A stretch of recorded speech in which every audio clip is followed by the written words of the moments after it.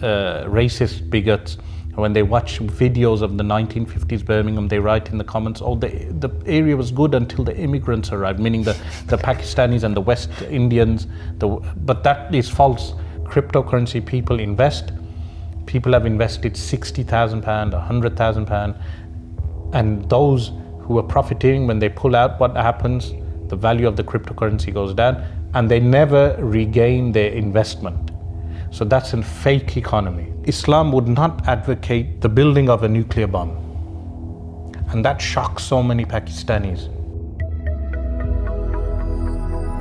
Assalamu alaikum everyone. With me I have none other than Sheikh Asrar Rashid, the lion of Ahlus Sunnah wal Jama'ah, I think you are famously known as.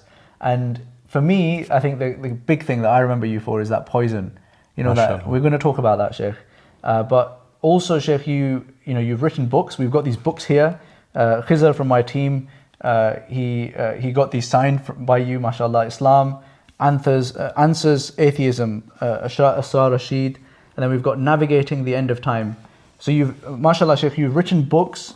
You've studied. I think you spent some time in Damascus, right? Yes. Mashallah, and you study and you teach these days in Birmingham. Yes, in Birmingham, yeah. Alhamdulillah, alhamdulillah. Institute, yeah. And then I've seen on YouTube, I don't think anyone can have missed them if they've been watching Islamic videos, your debates with various different people. And I think, for me, honestly, the single standout moment of, I think the last 12 to 18 months of me watching YouTube was when you drank that poison. I thought that was just a, drop the mic moment. I would love to know, actually, if you can drink that poison. Because remember, guys, what Muhammad says? Just drink the poison, get a date. It should help you. That's right, it says that. Okay? Date? Can someone go and get a date? And also, can someone check if it is poison or not? Right, I think we should leave that there. Well, in reality, Hatun Tash should have drank that poison. It would have benefited her immensely.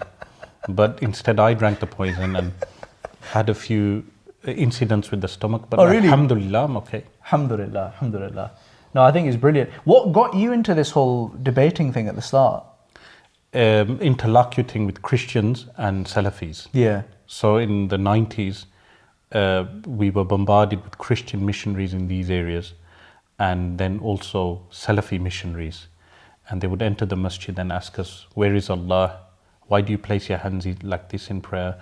And that led to the whole your mind being assaulted at a young age with such type of questions led me to study the deen of Allah and then being able to provide answers. It's an interesting one, isn't it? Because I grew up as a Hanafi, I guess I still am a Hanafi, and you grew up getting taught that your hands are here and there's a certain way of being, and you're right. I think there was that wave where suddenly you have the Ahlul Hadith, if you want to think of it that way. They say Ahle Hadith. Ahle Hadith. People who are like very focused on the nusus and almost like much more of a arguably literalist reading of certain hadith. And of course, now that I've studied a bit more, and of course, Sheikh, you've studied, you understand that there's much more to life. So later when I went to Syria, I studied with the Sheikh Nuruddin Itr, his book I'lamul Anam, which is a commentary on Bulugh al-Maram of Al-Hafiz ibn Hajar, and he covers all four schools, and he gives the adilla, the proof for each school, and you realize how broad the Sunni tradition is, where placing the hands whether below or above the navel is a non-issue, Raf al-Yadayn is a non-issue. So even in 2016 when I had the debate with Abdurrahman Hassan, in the pre-debate discussion, some of my friends, they went with me and purposefully they were praying by doing Raf al-Yadayn, which shocked Imran bin Mansour and his cohorts, that how can people accompanying Sheikh Asrar be doing Raf al-Yadayn? That's because we do not deem Raf al-Yadayn as a major issue. So within our company, there's people who follow all four madhabs, meaning people who follow the Hanbali school, people who follow the Maliki school, the Shafi'i school, the Hanafi school. Even though the majority of us are Hanafi, there are people within our circles of knowledge who follow the other schools, and there is no issue with that. Absolutely. So the real issue wasn't why you pray with the hands below the navel or above the navel. There are a few creedal issues which are the core issues, which are the actual difference. And Sheikh, what was this debate on? Was it on these kind of issues? And so that debate with Abdurrahman was on at-tawassul wal-istighatha. Right, okay. With the Right, Prophet right. sallallahu alaihi wasallam. Yeah. So he deems al-istighatha with the Prophet sallallahu alaihi wasallam as a shirkul akbar. Right, I see. Major polytheism. I see. Meaning it takes the person out of the fold of Islam. But the problem with that premise is that you would have to take out so many ulama from the history of Islam out the fold of Islam who advocated istighatha bin Nabi sallallahu alaihi wasallam. It's a clear violation of some of the nusus of the companions alayhim ridwan who did do istighatha bin Nabi sallallahu alaihi wasallam after he passed away. And thirdly, it has its roots in the Taymiyan paradigm of differentiation of Tawheed, making categorization of Tawheed, Rububiyyah and Uluhiyyah.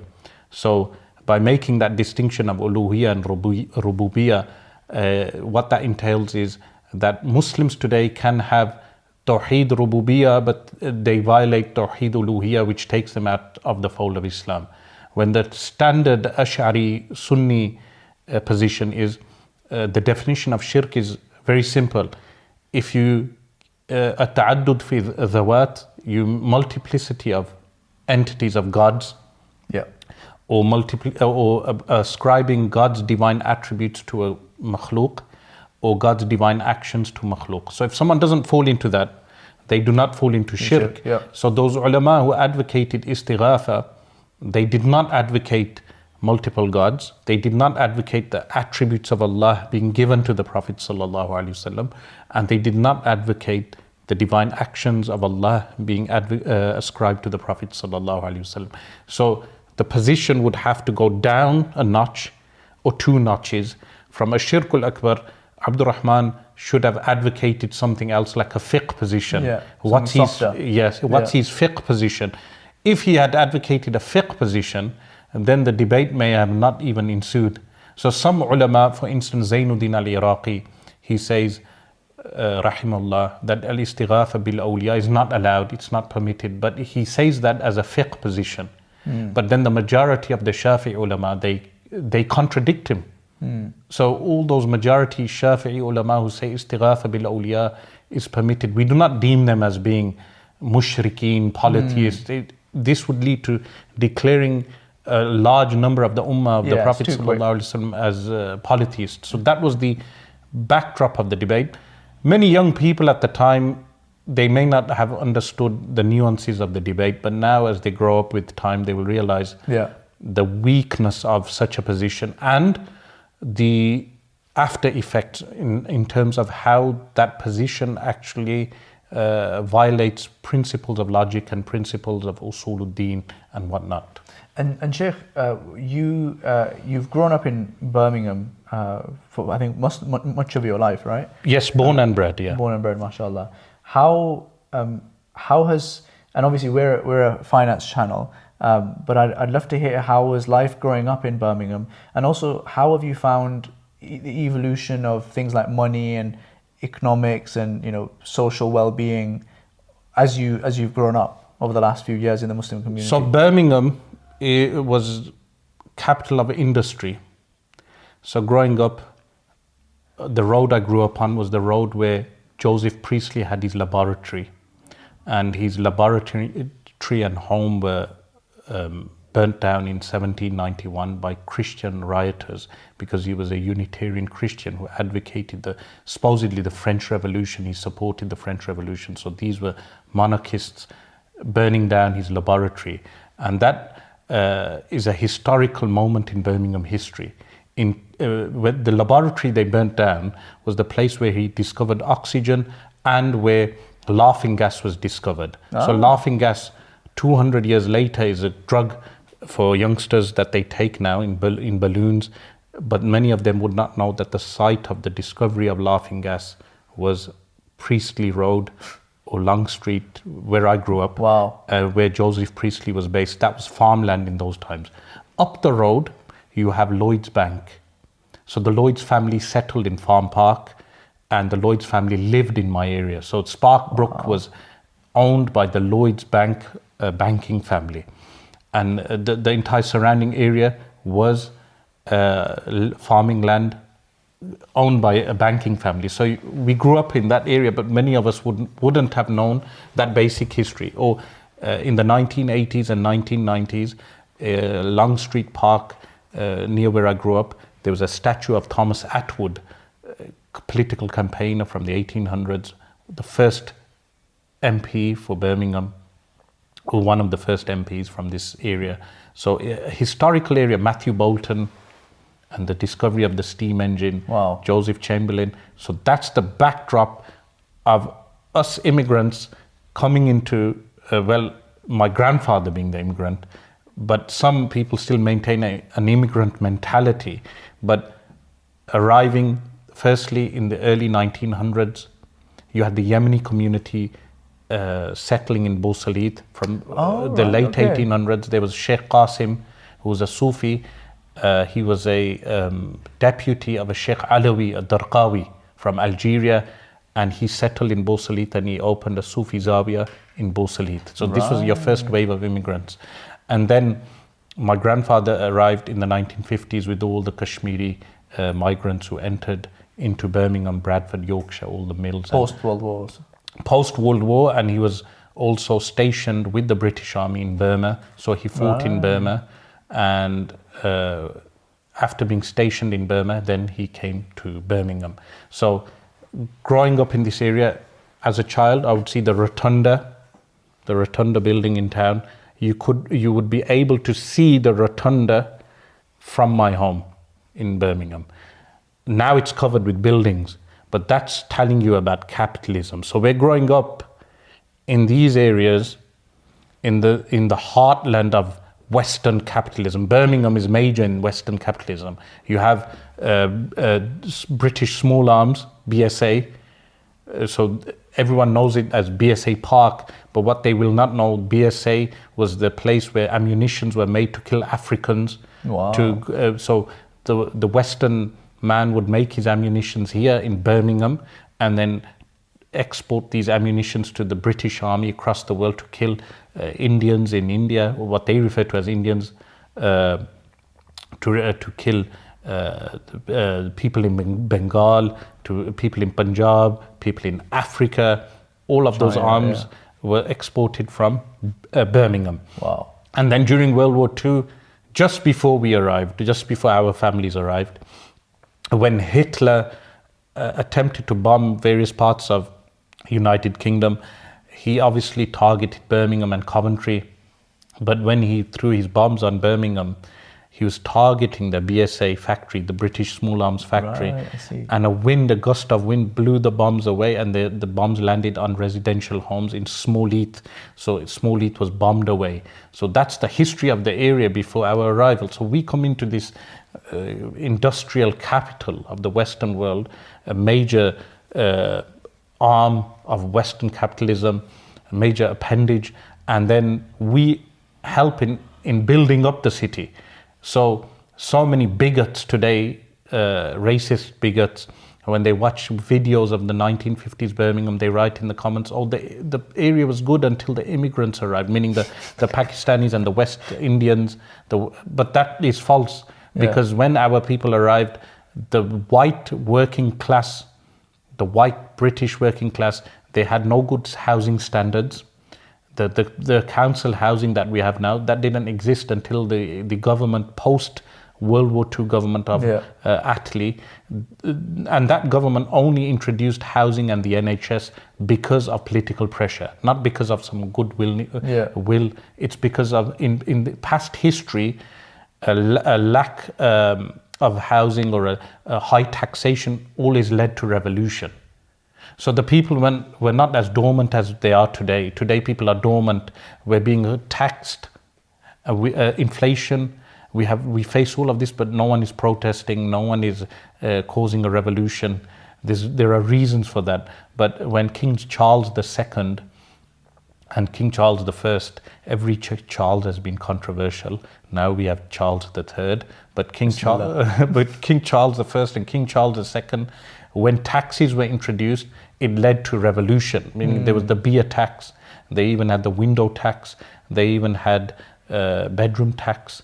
They even had the Napoleon tax. They even had the Salahuddin tax. So all these taxations within Britain have been going on since the Doomsday Book, and the Doomsday Book was written in post 1066. Britain has been taxed till the day of judgment. But when our first wave of immigrants arrived, they rebuilt the city. They contributed to industry. They contributed, but they were cheap labor. So because they were cheap labor, the people employed them, and the whites that were living in this area were actually Irish. They were not English. I see. So they were also migrants. They were migrants from the potato famine. So the potato famine in 1846, from that time, you had Irish migrants moving into Britain. Their descendants today will think they are white English. So they live in Hall Green and Solihull and all these areas, and they think they are English. In reality, if they go and check their ancestry, they would be Irish. And then you had the white flight, where white people left these areas, and a whole wave of West Indian and Pakistani and Bengali people settled in these areas. So that's the enviro that people like myself and yourself would have been born. Yeah. And then we become confused at birth because we're multilingual. Yeah. So as soon as you're born, your parents are speaking one language, your school is speaking another language. You go to madrasa and you read Quran in Arabic. But it has its benefits, because then you become trilingual. And then growing up in that environment, the people tend to have an immigrant mentality in the sense of economic gain, that our purpose of life is only economic gain. And this is a negative mentality, but not as negative as the opposite mentality, which is the mentality of the younger generation, that when they need a cup of coffee, they ring a coffee shop from home, and the cup of coffee will cost £10 or £20, when the elder generation would have taught us and instructed us, you just buy a jar of coffee for £3 and you can make 100 cups of coffee. Yeah. So economically more viable, the elder generation were, and they were able to buy a few homes around the inner city areas. And Sheikh, have you found that as the generations have passed, that Muslims have changed in terms of going from quote unquote working class to middle class? Is that happening, or what's the trend that you're seeing in Birmingham? Well, I prefer the old Mirpuri Kashmiri working class people, because they had better etiquette. And for instance, you're my guest, you've come from London. When you after we finish this podcast, it's my job to host you with food. Oh, exactly. But the new generation, they go to a shop together. I will ring you for a meal, and we'll go out for a meal, and then I will expect you to foot your own bill. The old generation never had this. If I ring you for a meal, then I'm the one who will pay. Or you come to my house, you'll be hosted with tea and coffee, but tea and coffee is useless before food. They say in Arabic, الشاي على الجوع كضربة على الكوع. Drinking tea on an empty belly is like being smacked on the elbow. So the old generation had values. If someone arrived at their home, they hosted them. That stinginess with time, that stinginess with wealth was not there. So these are good qualities that the old generation had, that the new generation must retain, because these are qualities of Islam. Yeah. That generosity, hospitality. So I believe those qualities are being lost with some of the new generation, who become quote unquote coconuts, that their skin may be, I know political correctness would be against that term, but I'm from Sparkbrook, we use those terms. If someone has a brown skin on the outward, and then inwardly he wants to maintain a kafir way of life, a kafir way of life would entail a selfish way of life. But our elder generation, they had community, a sense of cohesiveness. And what's causing that, Sheikh? Because I get that, I see that as well, and arguably, I can't speak for you, but me and people like us are in that generation. I look at my parents, I think they're better people than me. What is How can we fix that? What's How going you on? fix that is firstly by the principles of Al-Islam. Al-Islam is our way of life. So everything is instructed to us by Al-Islam, the Sunnah of the Prophet sallallahu alaihi wasallam, but also accompanying those elder people who had good akhlaq. This doesn't mean that it was a utopia. I'm not advocating that the elder generation were free from faults. They had some qualities that we should not lose. We should retain those good qualities, and from those qualities, because we're discussing economy, was hospitality. So someone is your neighbor. If you remember in the 1980s, when your mother would make food, they would fill a container with that food and they would say, go and give it out to the neighbors. So you would not give it to one neighbor, you'd give it out to a few neighbors. And how trends change with time. The white people at that time would say, your house smells of curry. And then now curry is the national dish of the UK. So trends change with time. Today, you have an Indian Prime Minister. Tomorrow, you may have a Muslim And king. Downing Street probably smells of curry at this point. Yes, and tomorrow you may have a Muslim king also. Inshallah. Inshallah. You heard it here first, folks. Maybe we already do, Sheikh. No, we judge on the outward. So if someone is a kafir on the outward, we say he's a kafir. If he adopts Islam openly, we declare him a Muslim. Accept him. So Sheikh, I wanted to get into capitalism and your research around the Islamic economy, Islamic Khilafah, and how all this fits together. But before we do that, I want to ask you, do you invest? What do you put your money? How do you think about your own money, your relationship to money? Well, I'll give you a summary of my relationship with money. I'm not very good with money in the sense that if you gave me £100 to invest, I may not be so good at investing that money. But there are basic guidelines that everyone should know through Al-Islam, by which they will know how to safeguard their money and have barakah in their money. There is a difference. Barakah is having blessings in the money. And this is a concept that many Muslims have moved away from.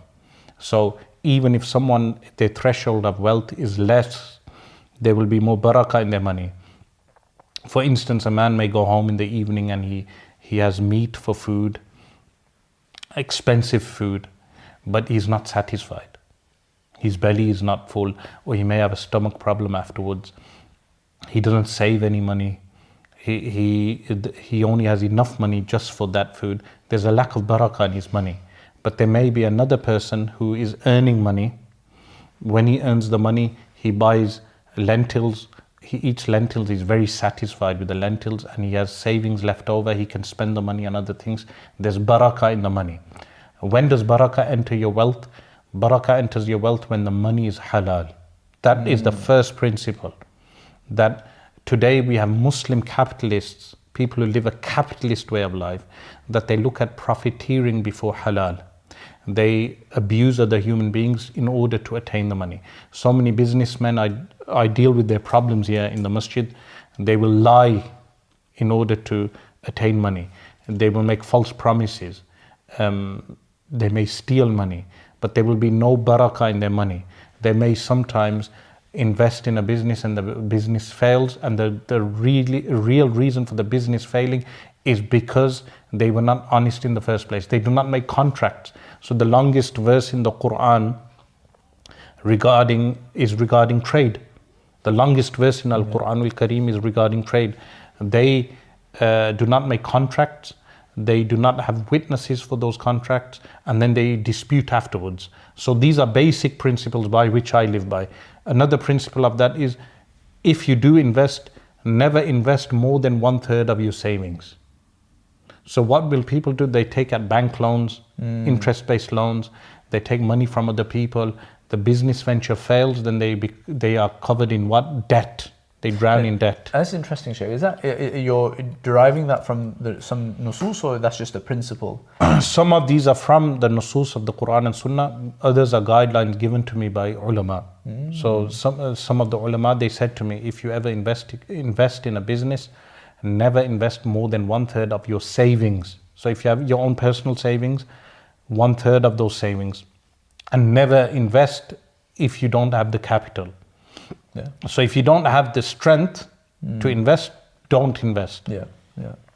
Brilliant. That's really fascinating. So, Sheikh, that makes a lot of sense. So you've laid the groundwork on how you think about personal finance. But what about the economy as a whole? You're working on a book right now on, I think, the Islamic Khilafah as a whole, right? How does finance have a role to play in that, and economics, and where does that fit into that big picture? So the economic monster that we have today, previous to that we had an economic organism, meaning the caliphate was an organism, an organic system of economy. Currently what we have is an economic monster. This economic monster goes against the natural order of economy. So the natural order that we have is, for instance, a man, he grows his vegetables and he sells the vegetables in the markets, and then he gains money for that. That is a natural economy. So if there's availability of vegetables, the person will sell the vegetables and then gain money. That's in accordance with what the ground is producing in terms of natural vegetables. But today what we have is not a natural economy, we have a fake economy, in the sense that a person will not only have the vegetables, there will be so many hands involved in between those vegetables reaching the marketplace, and that there is a fake economy in between. So when the natural order of an economy is not with the natural order of money, there is an imbalance in the economy. But capitalism doesn't recognize that imbalance. What capitalism does is boom for a while, and a while could be 70 years. So when you have construction in a certain area, people think, oh, there's so much construction, the economy is booming. Yes, it's booming, but later the bust will come because the economy is fake, meaning people were happy when Birmingham city centre was being constructed in the post-2003 war in Iraq. Of course, the money was coming from the oil in Iraq and the plundering of Iraq. But the economy may boom for a short while, but it's not based on the natural order of money and natural order of economy. In the sense, what do I mean by natural order of economy? The natural resources and the natural order of dealings that people have. And what do I mean by natural order of money? That the money is in accordance with the natural economy. If there's an imbalance of this, you have modern capitalism, so a fake economy. And then, yes, people are profiteering. What does that mean, Sheikh? When you say, can you give us a sketch of fake economy or like what does that mean in your... An example of that would be, today you have this digital currency. Cryptocurrency. Now, 7-8 years ago, when people asked me about cryptocurrency, I said it's a scam. And at that time, people said regarding me, he's naive, he doesn't understand economy. I said, it's better for you to invest in gold. 7 years later now, people are admitting that I was correct with regard to that. Why? Because what I saw was a similarity between cryptocurrency and the pyramid schemes. In the 1980s and 1990s, they had pyramid schemes. People at the top benefited for a short period of time, and then the entire system collapsed. And that is what has happened now with cryptocurrency. Cryptocurrency, people invest. People have invested £60,000, £100,000, and those who are profiteering, when they pull out, what happens? The value of the cryptocurrency goes down, and they never regain their investment. So that's a fake economy. That's an example of not a real economy. It's not real wealth. Real wealth is actual resources, where a person has real resources, not fake resources. So that's where we enter the domain of the modern currency, how currency is just printed by what we refer to as fiat money, by government, by banks, the Bank of England, and then how they play with the interest rate. So the interest rate was raised now for the 12th time. Yeah. Why is the interest rate being raised? Most people will not even understand why the interest rate is being raised. And similarly with the treasury in the USA, how the treasury post 1913 can print money at will. So that's a fake economy. It's not real economy. The order that was prevalent in the world prior to that was what the order of what real money, gold money, and where people had gold and silver, which was real currency, and that real currency was measured in accordance with the real world economy, which was real resources, real labor, even labor, if we can labor as a resource, real labor as opposed to what we have today. Very interesting. So your view on fiat currency as a whole is effectively the same analysis as what you said for cryptocurrency, right? Because in fiat currency, it's the same thing really, that the people who control the faucet at the top, they're the ones who it's just running on confidence. Yeah. So the legal ruling, the fiqh ruling of fiat currency would be the following. In fiqh, you have an example of wine turning into vinegar. Yes? So while it remains wine, it's wine, but it potentially can turn into vinegar. So fiat currency is similar.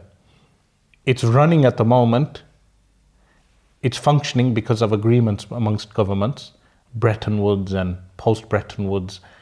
So they all agree on the US dollar, and they all deal with their own currencies. And then the floating currencies that we have in the world today and the market, they can exchange those currencies, but there is always potential for the money to collapse.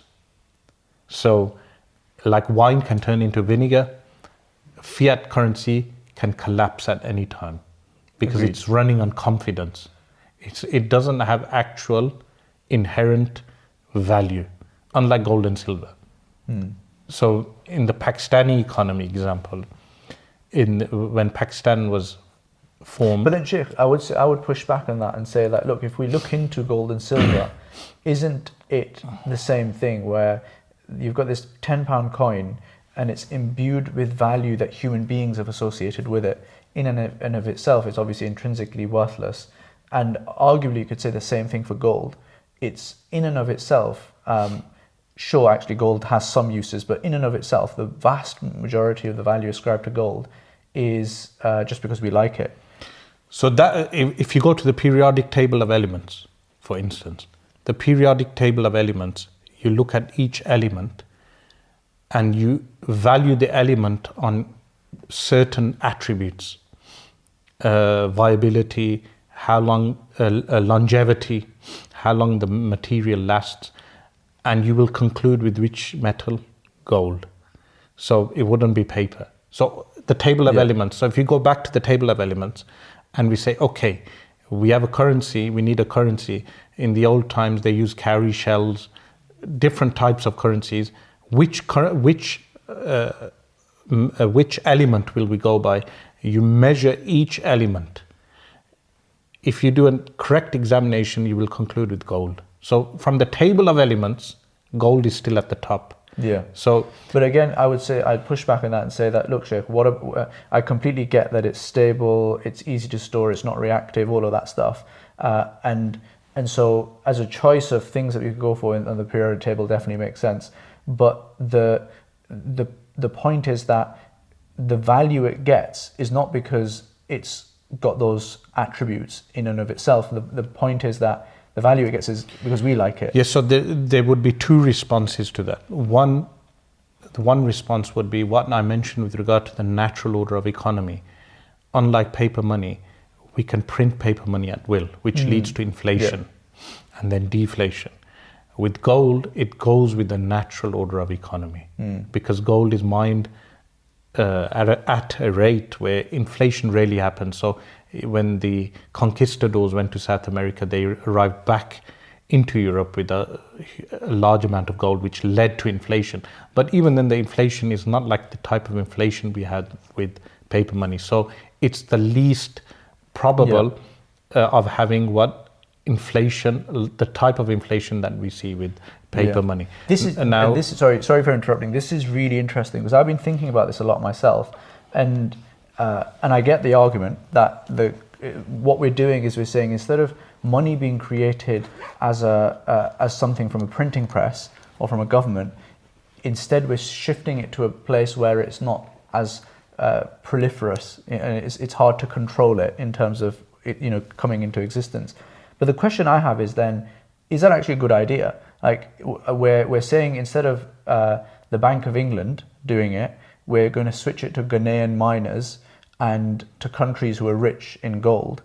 And I have two questions with that. One is, fundamentally, is that a good idea? And is that fair? And secondly, my question is that, and I was discussing with some of my friends in the city, and their point was that, look, when we decoupled from the gold, 1920 Bretton Woods, I think it was then, and then also later on when, I think it was the 1960s or 70s, when there was like a full-on decoupling. 1971. Yeah. So there was the people in the city. Yeah. They would be against what I'm saying. Of course. But I think the argument is interesting, which is that they say that since then you see this huge explosion of growth, and part of that is only possible when you decouple from gold. Now, and I've not really personally come to a final conclusion on it, but I do see the value of both of those arguments. But I'm interested to hear your thoughts. So you've got 1925, Winston Churchill reintroduced pegging the British pound with gold. That failed. So in 1931, that was removed. It failed. But why did it fail? It's not because of gold. It failed because of a post-World War I Britain could not cope with going back to the original value with gold. There are other reasons for that. And then John Maynard Keynes was one of the opposition to Churchill with regard to pegging the British pound on gold. He wrote an entire article on that. You find it in the collected works of John Maynard Keynes. And then Keynes was one of the advocates of the Bretton Woods Agreement. But Keynes was not in total agreement with the US in terms of the US being the standard for every other currency. Yeah. And then the US dollar was pegged with gold. Yeah.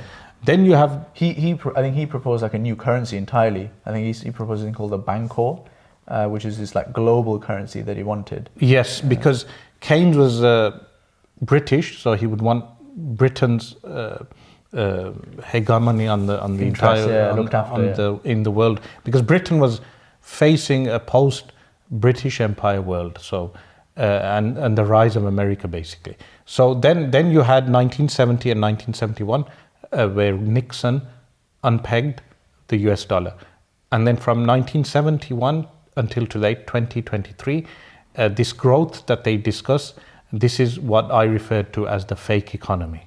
And then, but what they will not mention is debt. How much has debt increased? Massively. Since 1971. Yeah. So that disproves the point. Additionally, how many crashes have we had? Meaning from Black Thursdays and Black Wednesdays and Black Mondays, I don't know how many, 1988, and when Alan Greenspan became the head of the Treasury, and all these facts that you find in literature. And then additionally, the recessions, the number of recessions, the disparity between rich and poor. So yes, there is profiteering going on, but who is profiteering? 1% of the Western population, or 1% of the world's population. Where is the profiteering, the distribution of wealth for the entire world, or for the poor of the world? So then you look at the ownership of corporations and ownership of natural resources throughout the world, the majority of it in the hands of a minority. So the people in the city, and London city means the 1 mile square, they will be against what I am saying, because what I am advocating is what Islam advocates what? Sure. Distribution of wealth. So in Islam there is profiteering, but there is no marginal gap. A huge gap between the rich and poor. This is a very, very interesting. So what they would say is that this period has also aligned with a period of mass prosperity. Actually, the standards of living for even the poorest have become much, much better than they were before. Certainly in the West, but actually even globally, the the poorest, we are actually reducing poverty and raising living standards. How I would respond to that is not because of distribution of wealth, that is because of the influx of technology. So different technologies have affected ways of life. Sure. So the smartphone is a good example. There are people with smartphones in areas where there is abject poverty. So people are afflicted with poverty, but a man may have a smartphone which will change some aspects of his living standards. Where on a smartphone he can make contact with people across the world and have something dispatched to him by way of mail or whatever. Technology has changed the living standards, not distribution of wealth. They have the trickling down effect, For sure. Adam Smith standard, but the trickling down is not so, meaning the drops are not so big as they make it out to be.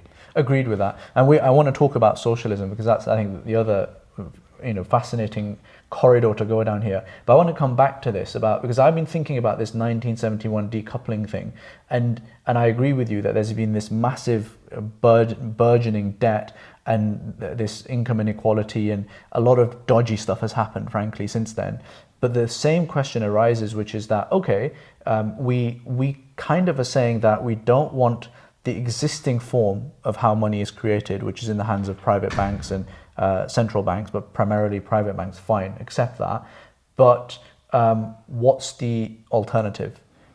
The alternative, of course, we as Muslims will advocate the Khilafah as an alternative, but of course for the Western world that's not an alternative.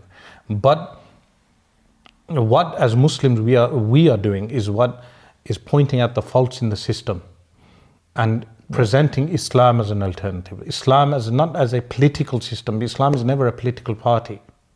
You don't go to the ballot box and vote Islam. Islam is a way of life. So we're advocating a way of life. And the way of life is Islam as opposed to a capitalist way of life.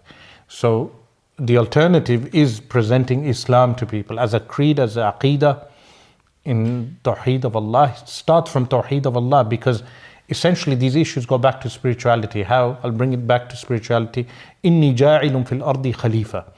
Allah subhanahu wa ta'ala says, I am making on the earth a khalifa, a representative for the earth. What does that entail? The plunder of resources should not be done by the Khalifa.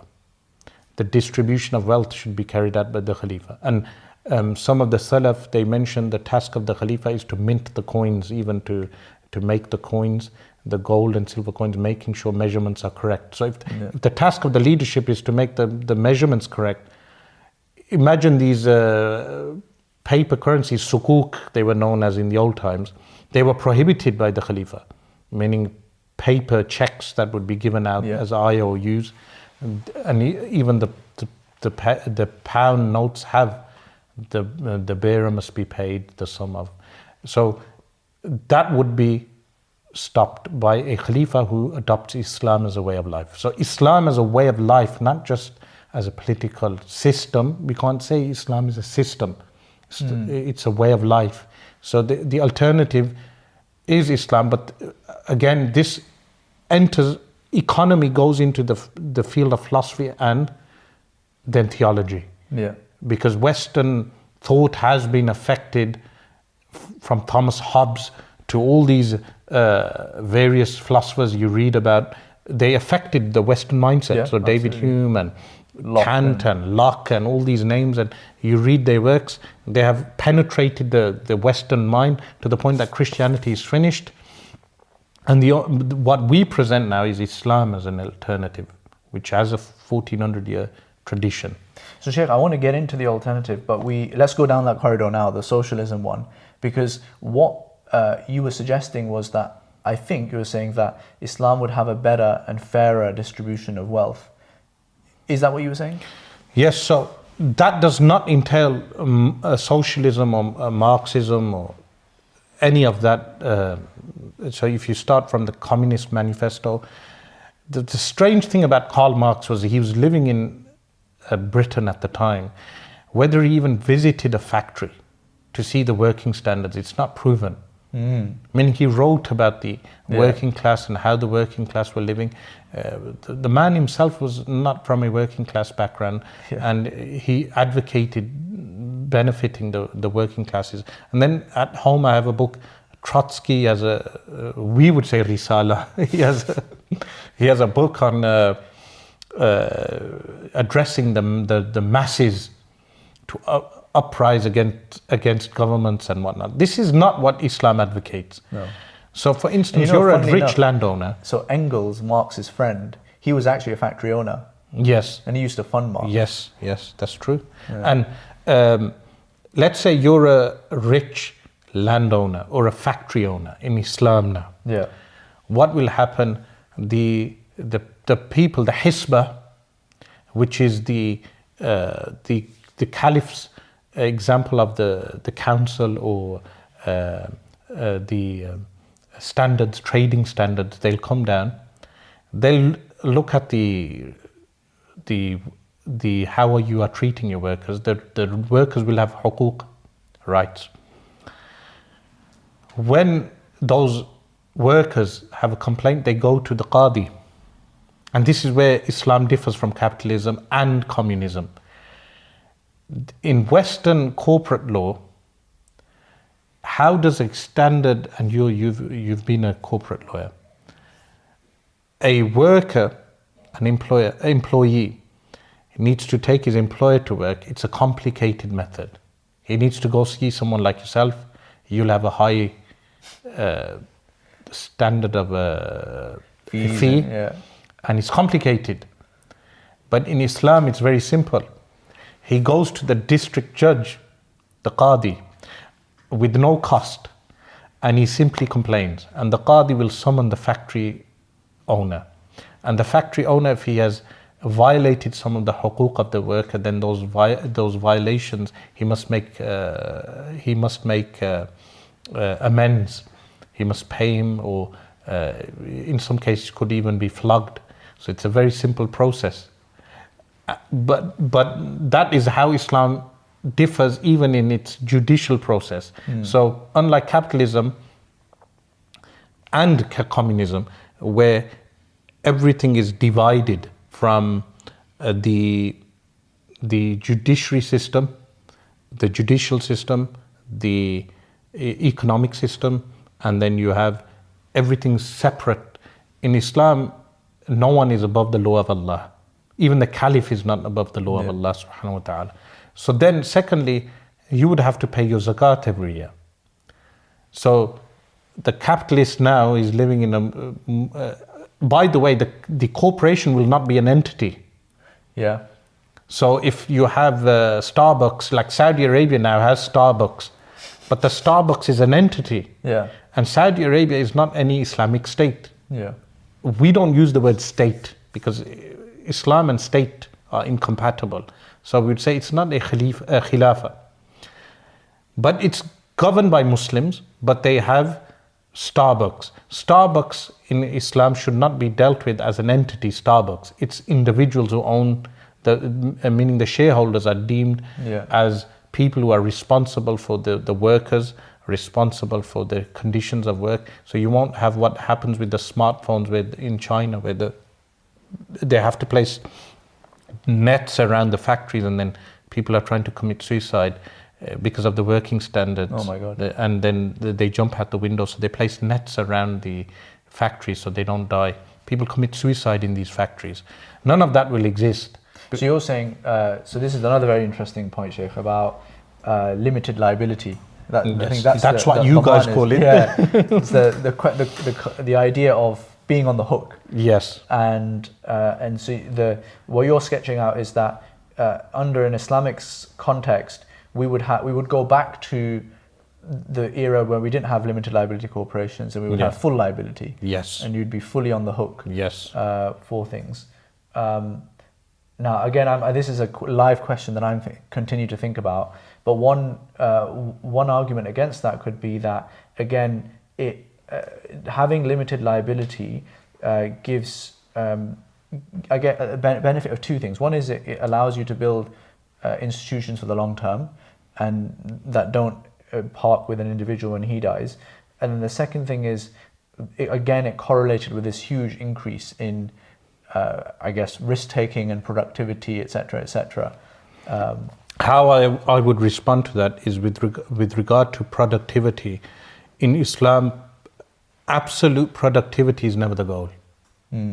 So that's where like Wahil Hallaq in his book, The Impossible State, correctly advocates that Islam is not compatible with the concept of a modern state, because the concept of a modern state and a corporation is growth. In Islam, as I said, it's what we would refer to as the natural order of economy.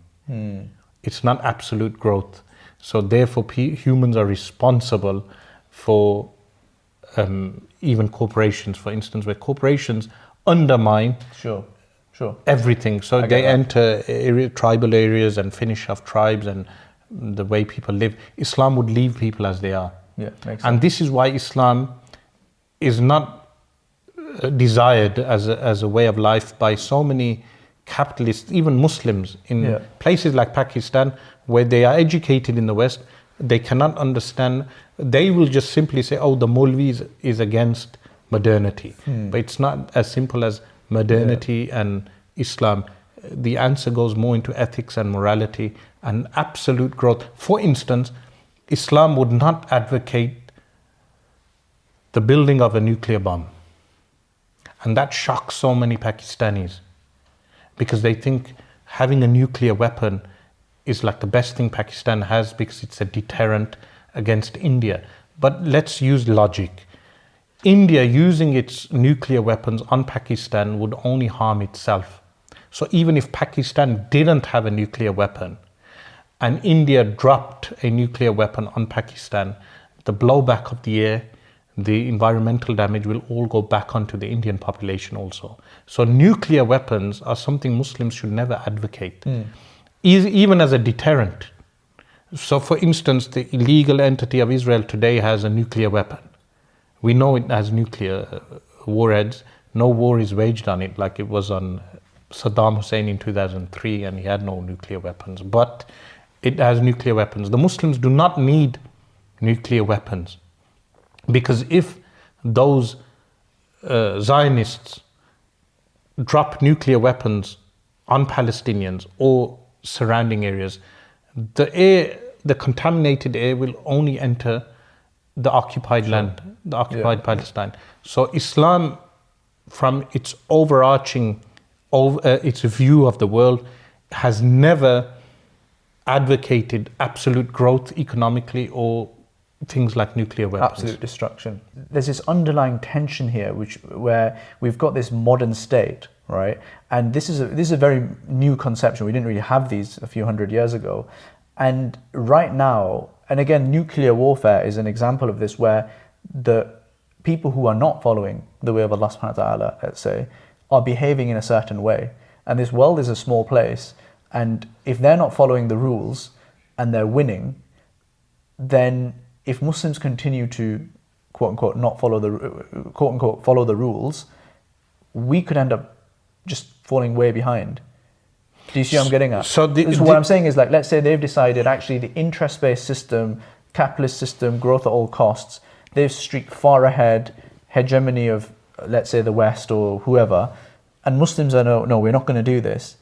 In 100 years' time, there's just such a disparity. See, again, we go back to that this concept of we are going to get left behind. But let's examine what are we going to be left behind in. We've had the Industrial Revolution, and then China is emulating the Industrial Revolution by damaging the environment, exploiting workers, just pure capitalism.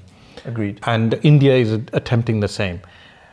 Let's look at the Western model and what it has achieved. Why do we have the environmental damage that we have today? Why do we have the proliferation of nuclear weapons? Are we behind? Are we actually behind? Did Muslims invent mustard gas, the different types of gases that kill millions of people? Did Muslims invent all these various chemicals that were utilized even by Saddam Hussein to kill Iranians?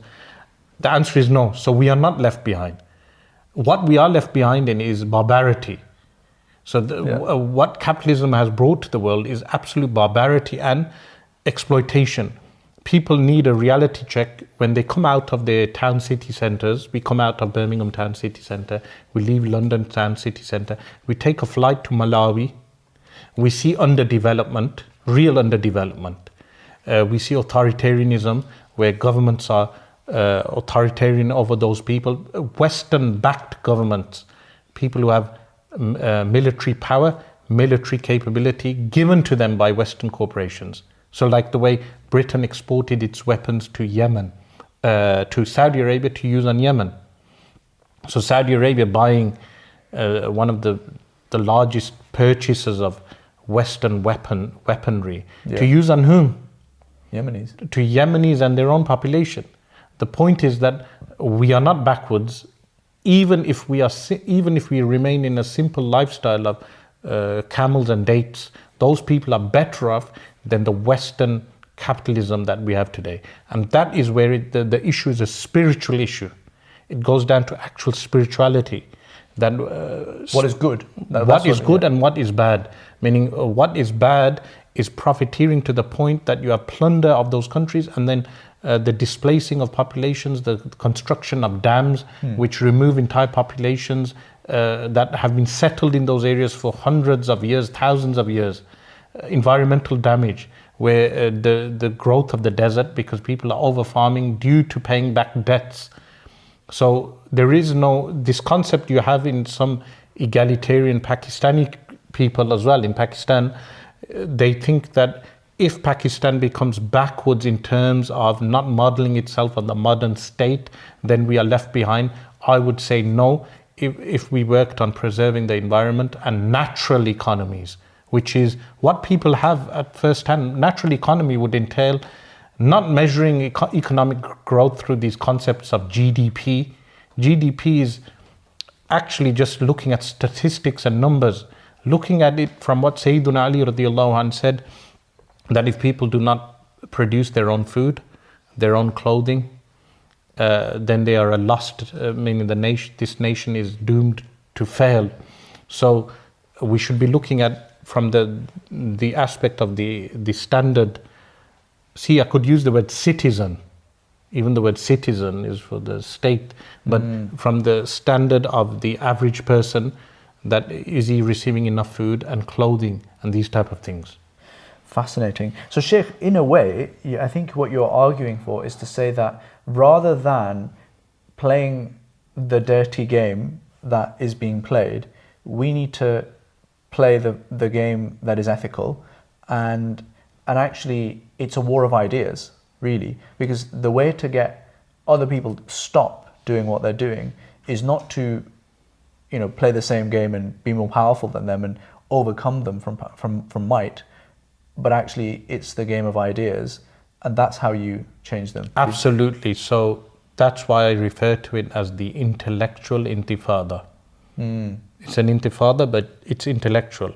And just to add to that, Muslims in these areas, for instance, becoming capitalists, their father or grandfather may have bought 2 homes or 3 homes, and now what they are doing, placing those homes under HMOs.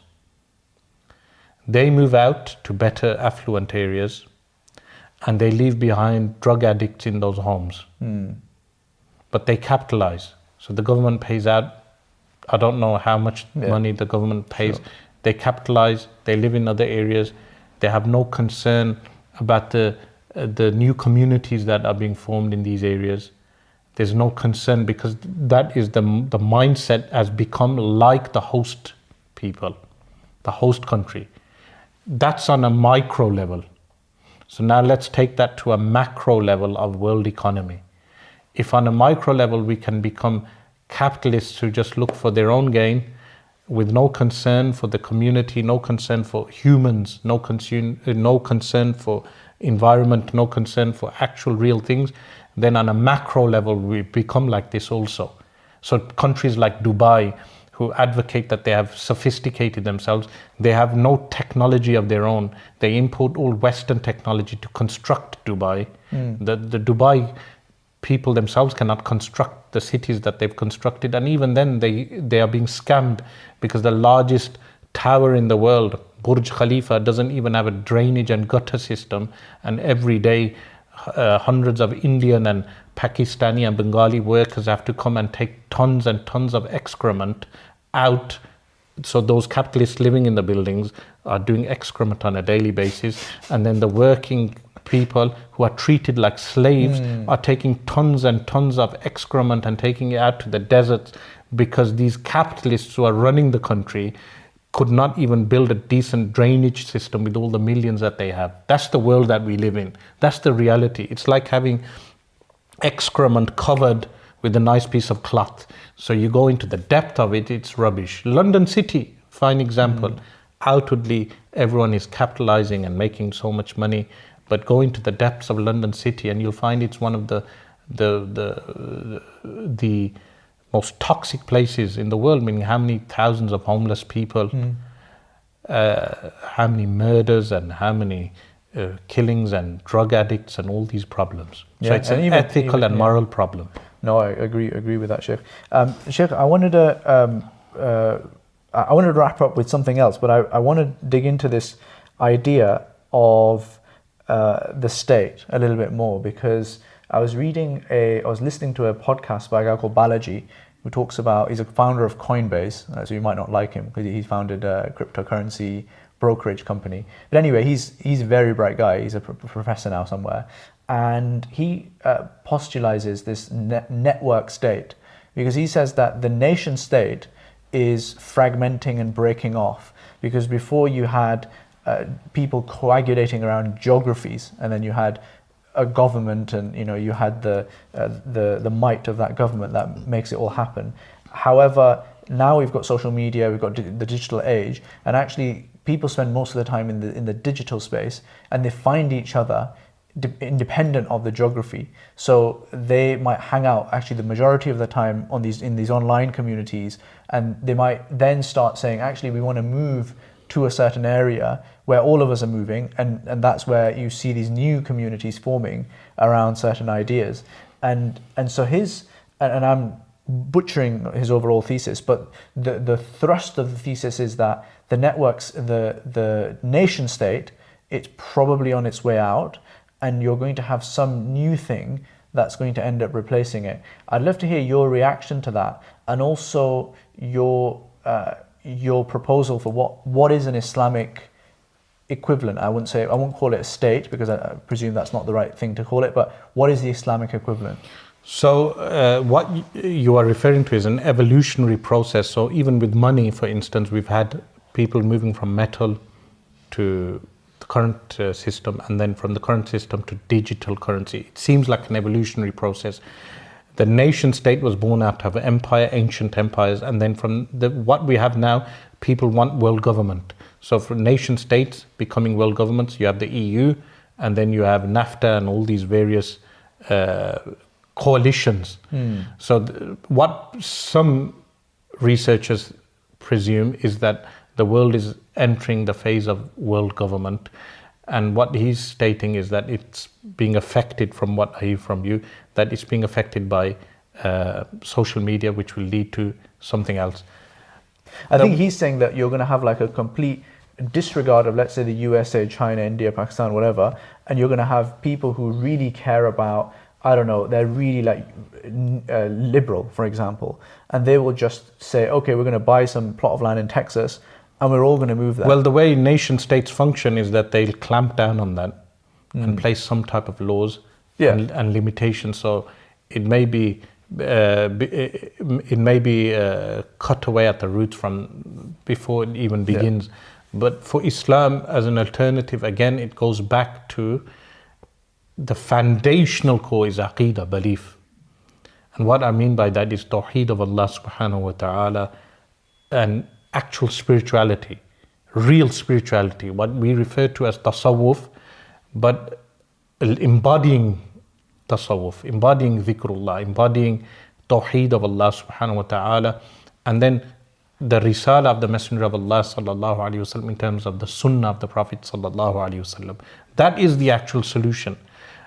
How will Muslims move from the current nation-state model to something else, meaning the caliphate or the return of the caliphate, that is something yet to be seen, and something inshallah that in the future generations will see, inshallah ta'ala. Inshallah. Sheikh, I want to wrap up. What's your thoughts about the future, and what's your advice to people listening, to me, to us, to all of us, in terms of how we can do what Allah subhanahu wa ta'ala wants? So embodying something known as ubudiyah. What is ubudiyah? Servitude to Allah. So as a slave of Allah, the earth is the banquet of Allah subhanahu wa ta'ala, and I am the slave of Allah. Allah subhanahu wa ta'ala has guaranteed me my rizq. I was born naked and I have clothes. Meaning at the time of my birth, I didn't plan to have clothes, but Allah gave me clothes.